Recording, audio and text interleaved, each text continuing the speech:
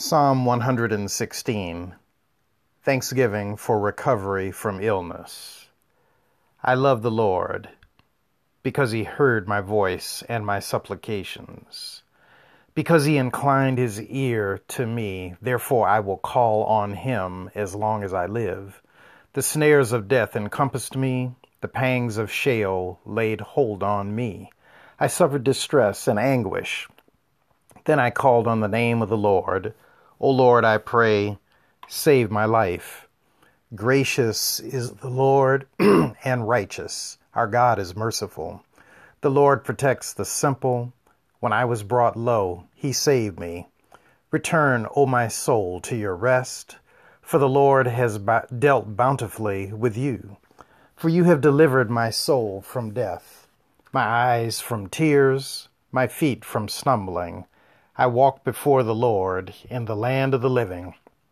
I kept my faith even when I said, I am greatly afflicted. I said in my consternation, everyone is a liar. What shall I return to the Lord for all his bounty to me? I will lift up the cup of salvation and call on the name of the Lord. I will pay my vows to the Lord in the presence of all his people. Precious in the sight of the Lord is the death of his faithful ones. O Lord, I am your servant. I am your servant, the child of your serving girl.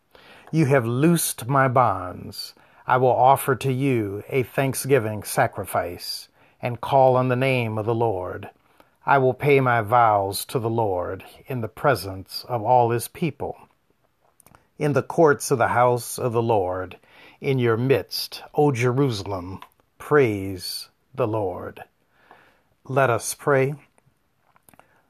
Lord, I thank you for every blessing. I thank you for the little things. I thank you for the big things.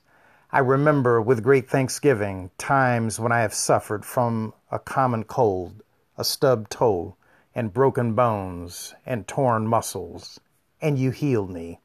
You have shaped and formed my body in a wonderful fashion. My heart beats. The blood flows.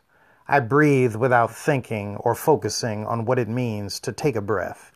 I walk without concentrating on my steps. My eyes open and I see. My ears are sensitive and I hear. I hear when I am awake. I hear in my sleep. I eat food and my stomach begins the digestive process. Lord, you have made my body in a majestic fashion. Lord, I feel like you have made me in a wonderful fashion. To you I give thanks. To you I give praise. To you I give all glory and honor. In Jesus' name I pray. Amen. This is Reverend Nick Hood. Thanks so much for taking the time to join me in listening, reading, and reflecting on Psalm 116. I hope this has been a blessing to you. It's certainly been a blessing to me in this spiritual walk. As you may know, I'm in a process, a journey, a spiritual journey, to read one psalm a day. And today is Psalm 116. Tomorrow it will be Psalm 117. And I hope that you can join me and that you'll look forward to joining me tomorrow. I hope you'll share with a friend and encourage your friends to think about checking out and reading Psalm 117 with me tomorrow.